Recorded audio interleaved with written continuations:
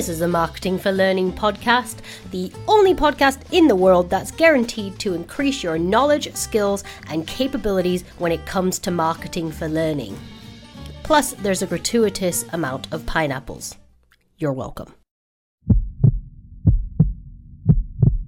So hello everybody and welcome to Massey's webinar about learner personas.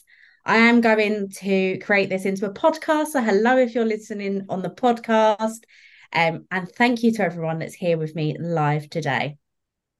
Today we are talking about a topic that we've spoken about quite a bit lately, and that's learner personas. You guys know that we want to help you create the best learner personas you possibly can. But I want to start with a quick question for you all. I want to know, do you already have learner personas? Nope, not yet. Yeah, but I know they're rubbish. I love the honesty there. All right, well, we've got quite a mixed bag there. We've got nope, not yet, which is 10 people. We've got one that's just said yep, and 6 of you says yes, you have got personas, but you know they're rubbish. So let's see if we can change that today. But before we get stuck in to personas, we need to understand what we're doing with our marketing and communication. And the truth is, marketing is a process of understanding and then influencing someone's behavior. If we don't understand who our target audience is, if we don't know who we're trying to influence, we can't do this. We have to understand our target audience first before any of our marketing will be impactful. And to do that, we create learner personas. So what is a learner persona? A learner persona is a semi-fictional representation of your target audience. It is based on market research, so that means talking to your target audience. So for most of us on this call, that means talking to your colleagues, fellow employees of your organisation. We get qualitative and quantitative feedback from those people. So sometimes we can use data that already exists, such as our HR data, our LMS data, and things like that. But then we should also talk to people and understand their thoughts and their feelings about what we are doing. This gives us a really in-depth understanding of who they are as human beings and how our learning offering is affecting them. Only once we've done all that research, and I really mean this, only once you've done all of your research, we can add our own assumptions in. So we can make some assumptions and come to our own conclusions about how these people might behave. But it's coming from a point of information, of research and understanding of our target audience. But why do we create personas? Well, the truth is, having this understanding of our target audience makes everything we do in marketing 10 times better, 100 times better. I truly believe learner personas are the backbone of really phenomenal marketing for learning. Because learner personas allow us to improve targeting. It helps us make the marketing actually effective and resonate and answer that what's in it for me. If any of you listen to the podcast, we mention the what's in it for me every single podcast episode, don't we? Understanding your audience and creating learner personas will help you do just that. It will allow us to personalize the marketing. So what resonates with you might not resonate with me and vice versa. So it allows us to personalize our marketing so that we can actually get butts moving. And it allows us to have a meaningful conversation with people. All too often in L&D, we're just shoving out information and hoping for the best. But with personas, we can actually send really targeted, really impactful communications to our people. But with so much data in L&D, why on earth do we need personas? We have so many different things we can segment on. Unlike typical marketing, we know who our audience is. We know their job title. We know what they're doing. We know their job role. We know a lot about them. So if we can segment on that and their demographics, their age and all things like that, why don't we just do that? Why isn't that good enough? And this is an example that you may have seen us talk about before if you followed maths for any amount of time. King Charles and Ozzy Osbourne. They could not be more different, could they? But demographically, they're almost identical. They're both male. They were both born in 1948. They were raised in the UK. They've both been married twice. They both live in castles, and they're both wealthy and famous. King Charles, Ozzy Osbourne. Very different people, aren't they? Their intrinsic motivations in life are probably, I'll go as far to say, is definitely incredibly different. And that's a case in point about why we don't just target on demographics. Because if we do, we'll end up sending both of these people the same message, and it's not really going to resonate that well with either of them. There are, of course, some exceptions to this rule. If I was a cleaning company and I was targeting rich, wealthy men that need their castles cleaned, I would probably segment based on demographics. But in our situation, in learning and development, that's not good enough. We need to dig deeper.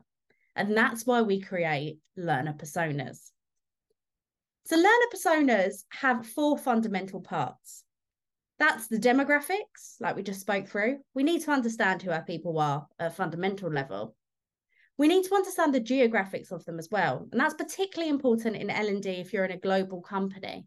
There are so many different nuances that we need to bear in mind.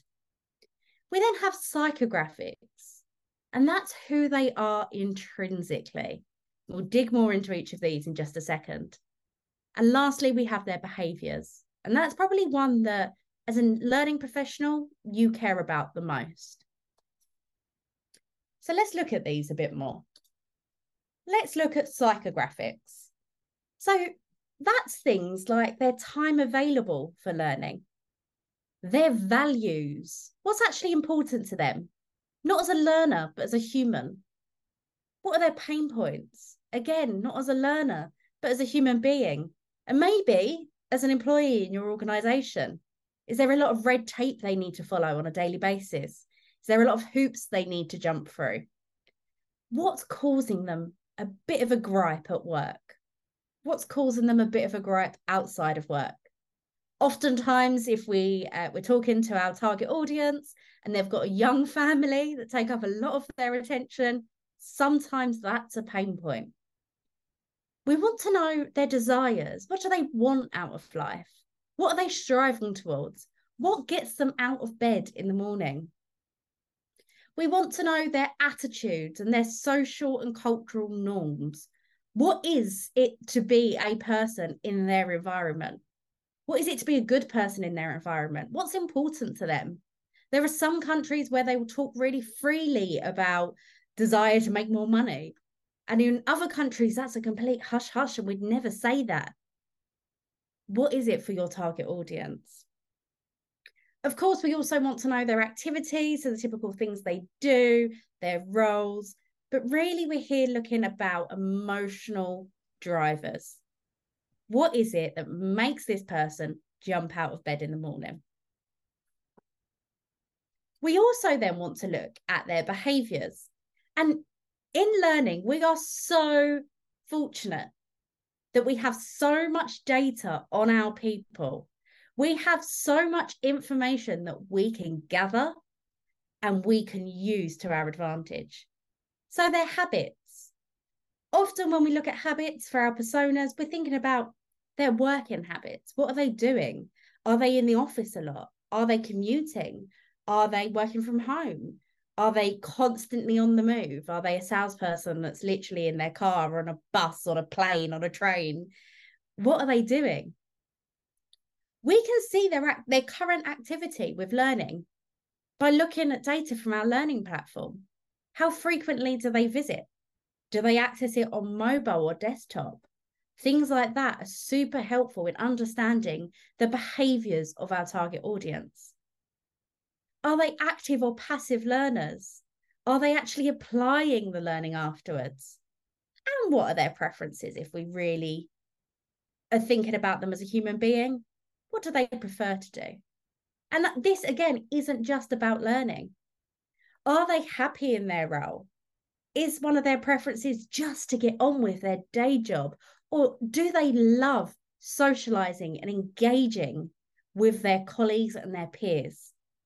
What matters to them? And how does their psychographic data and what's important to them, how does that reflect through their behaviors? We need to remember here that we're looking at these people as human beings, not as learners. So what are their wants, needs, desires, expectations from learning, but also away from learning? Oftentimes we'll say they really want quick and easy ways to learn. They probably don't want ways to learn at all. They just want to be really, really, really good at their job so they get a promotion. And the solution to that is quick and easy ways to learn around their day job. So we need to make sure we're taking off our learning hats a little bit. We're not looking at this for a learning lens. We're looking at this as these people are individuals and human beings. We also need to consider their geographics, the region they live in, the size and population that they are part of. That's a really big thing. And I don't necessarily mean just of the country. We recorded a really fantastic podcast on learner personas with Elvira from Expedia Group. And some of the countries that they operate in are really, really small. And they have tiny, tiny offices. So those people talk a lot more to their colleagues. They know pretty much everyone in their office. Other countries have huge offices and nobody knows each other. And that's a really important nuance to remember when we're creating our personas. You also want to remember the culture that you're dealing with as well. We know cultures are different across the globe. We are now working in a global workforce. How can we make sure that our personas are representative of that entire global workforce? And then we want to add some flavor to our personas. And that's where the demographics come in. That's when we're looking at things like maybe age or gender or job role, their seniority in the organization, how big their team is. Are they managing a team or are they part of a wider team? What's their generation? We now have, 5 generations in the workforce? How do we manage that? What does that persona fall into? All of this does have an impact on who they are as an individual, but we want to make sure that we are not segmenting on this information alone and that we are making sure we are thinking about who they are as a human being. So, how do we build learner personas? What do we do? So, I'm sure all of you would have thought about personas before, thought about, yep, they're a great idea, and then sat there and gone, oh, what do I do? How do I do this? This is a weird thing. What do I do? Well, first things first, and it's one that L&D like to avoid, and it's also very, very obvious. You've got to talk to your target audience. There's no two ways about this. You need to get meetings in with the people you are targeting. For learning and development professionals, this is way easier than most marketers out there. We can easily access our target audience, can't we? On the most part. I know some people, if you're marketing your learning externally, you've got the same problem as the rest of marketers in the world. But for those that are marketing their learning internally to employees at their organization, you have their email addresses. You have direct access to talk to them. Use it. Use that information and talk to these people. It feels hard, but it will pay off in the end. So please, please, please, when we're talking through the rest of the data and we get into the nitty-gritty of how you get some of this data, remember that you need to go out and talk to your target audience. But what else do we need? So we need to gather qualitative data. That's non-numerical data. So you'll garner a lot of this from interviews or maybe long form answers on a survey. It's when people can tell you their actual thoughts, their feelings, what they're doing. So it's descriptive. They're explaining the why and the how behind their answers. They're not just saying yes or no. They're giving you more flavor. They're giving you more information about what they're doing. It's subjective. It's their personal opinion. It's what they believe is true. And that's what we're trying to find out, isn't it? We're not going to argue with people if they say, no, I don't agree with the fact that this is the world's best learning experience. If they're telling you it's rubbish, accept it. We can challenge it later with our marketing. But when we're doing our persona research, we just need to know their thoughts and opinions. Your qualitative data is gathered through observations, surveys, polls, things like that. But as I said, it's the long form answers on your surveys. And oftentimes, face-to-face or focus groups are much more impactful here. So we want to be talking to people and gathering this data. I prefer to do face-to-face, virtually or in a room with the person, focus groups to really, really get under the skin. You can ask those probing questions. And why do you feel like that? And you get some really, really good research from that. From that, you then put these into groups.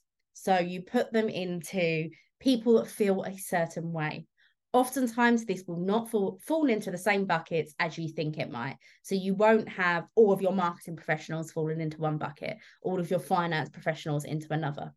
You will be finding different themes that unite your target audience aside from demographic information. So after qualitative data, we have quantitative data. And I hate saying these words, and I put them in every presentation I do about personas, which is just great for me. This is your numerical data. There's actually a typo on my screen. Please ignore it. It's your numerical data. So it's countable. It's measurable. It's yes or no. There's no in between. You can't kind of be yes or kind of be no. If you put a maybe in there, it's yes, no, or maybe. You can't be both. It tells us how many, how much, or how often. So it's very, very tangible data. It's fixed. It's factual. It's there. So we gather this by sending out surveys or counting things. So a lot of your LMS data, for example, your learning platform data will be quantitative. It will tell you, you have this amount of active users. This person has accessed the program 5 times. It's indisputable. This data is really, really useful when you're looking at behavior. So it's yes or no. It's really simple to understand. And in L&D, we have a lot of quantitative data sources. You have your LMS data, so usage, active users, course completions. That's a real big piece of quantitative data we have in L&D. Whether you have a learning platform or not, you know how many people have been on your training. So if you're doing face-to-face training still only, then you know how many people have gone through it. You know how many people have completed your program. The behavior towards learning, this is something we can ask them very, very easily. How often do you access the LMS? That kind of thing. Whether they're a passive or an active learner, whether it's people that are just completing training when they're told to versus people that are going out and seeking that information. We also have a lot of HR data that we can use. So the demographical data, you are in England or you are not. It's quantitative. It's yes or no, black or white. Your geographic data. And also there's some psychographic data that we can garner too. So are people home-based or office-based? How often do they come into the office and things like that? Then we also have our engagement data. And some of you might feel like this is a bit unattainable at the moment, but down the line, when you start doing more and more marketing, you will start realizing how many impressions you get when you put out a certain piece of marketing or a certain piece of learning. How many opens, how well people interact with stuff, the click-through rates. There are a lot of different quantitative data sources we can use as L&Ders trying to market our learning. But the crux of it all comes down to good data in, good data out.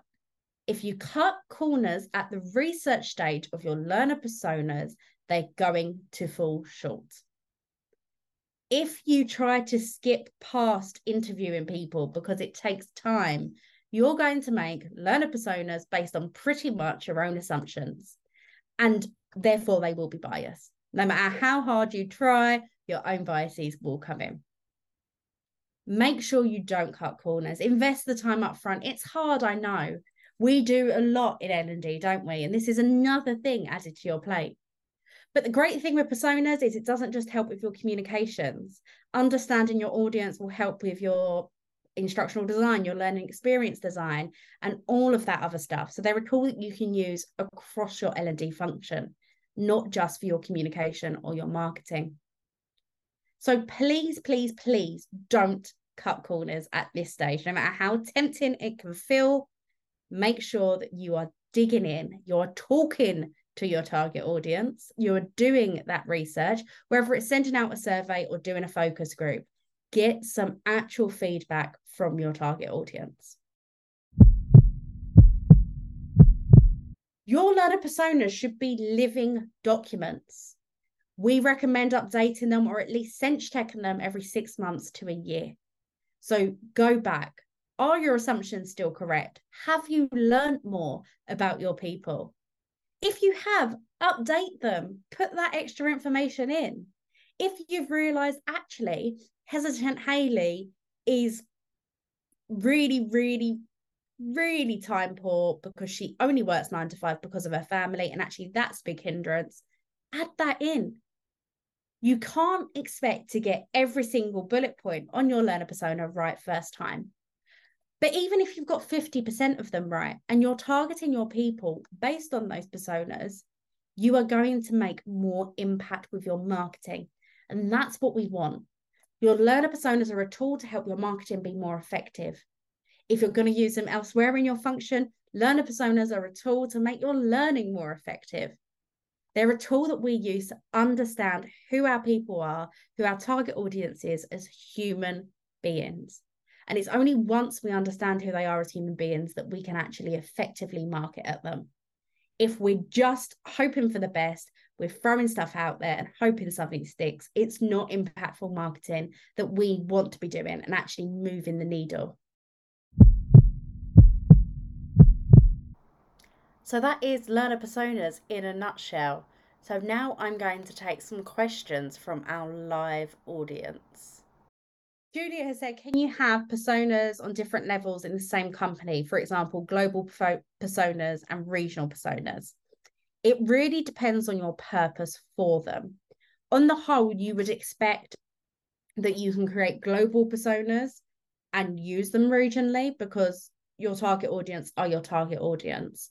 I have worked with organizations. I have a company that's currently going through our masterclass program, and they have very, very distinct business units. So therefore, each business unit has its own personas. If you are doing all the marketing, like you personally, Julia, I would have one set of personas that straddle your entire target audience. Eve has asked, how many personas do you think it's viable to use? Do you refer to them in marketing or more for just our L&D use? Absolutely. I have a strict answer on how many personas. No organization in the world ever, I don't care if you're Coca-Cola and it's your global marketing, should have more than 5 learner personas. That is your absolute limit. I think in L&D, I've realized the sweet spot's around 3 to 4. So in the answer to the first part of your question, 3 to 4, I'd say is ideal, but it depends on your audience size and all of that stuff as well. In terms of do I refer to them in marketing, I think you mean externally. So when I'm actually putting communications out there, we would never say you are a hesitant Hayley, but we refer to their fears and their wants and their needs and their pain points so that when they read that message, it resonates with them. Jessica has said we use learner personas primarily for creating learning offerings and learning formats for specific target groups. That is music to my ears. You can absolutely use those personas you've already got. Maybe you want to dig a bit deeper. I have noticed that a lot of learner personas that are created to create learning are obviously quite learning focused and are lacking some of that human side. But if you have that human side in there and you know how to trigger emotions, keep them in mind when you're doing your marketing.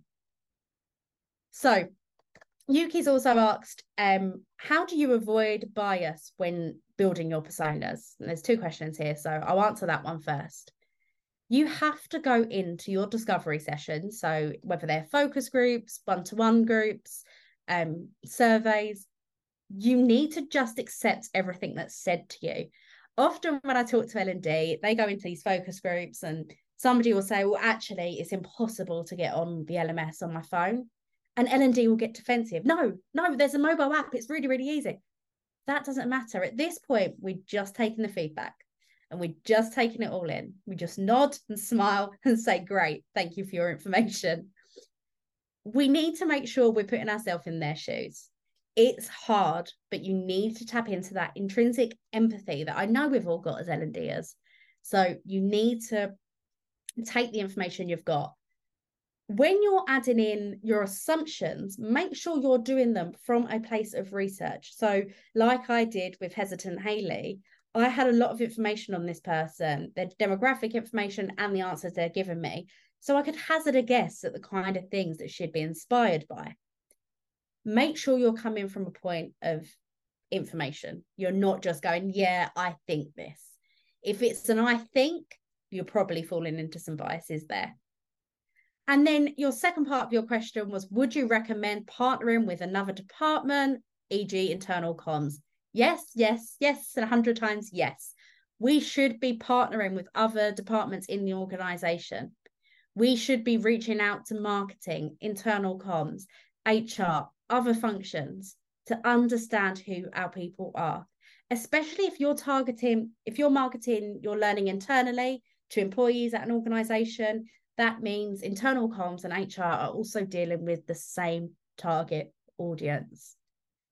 Don't work in silos. You never know. Internal comms might already have personas that could be a starting point for you to start your own personas. Or maybe you can just use their personas because it's the exact same target audience and you think they're spot on. Partner with other departments in the organization. It will save you a lot of time. People will help you as well. Often people are like, oh, I don't want to talk to marketing. They're scary. And then when they finally talk to marketing and say, hey, we want to just market and communicate our learning offering a bit better, marketing are like, well, why aren't you doing this? So marketers' bread and butter to promote and advertise stuff. So they'll be more than happy to help. I've never heard of a marketing team not wanting to help L&D promote their content. So absolutely partner with other departments.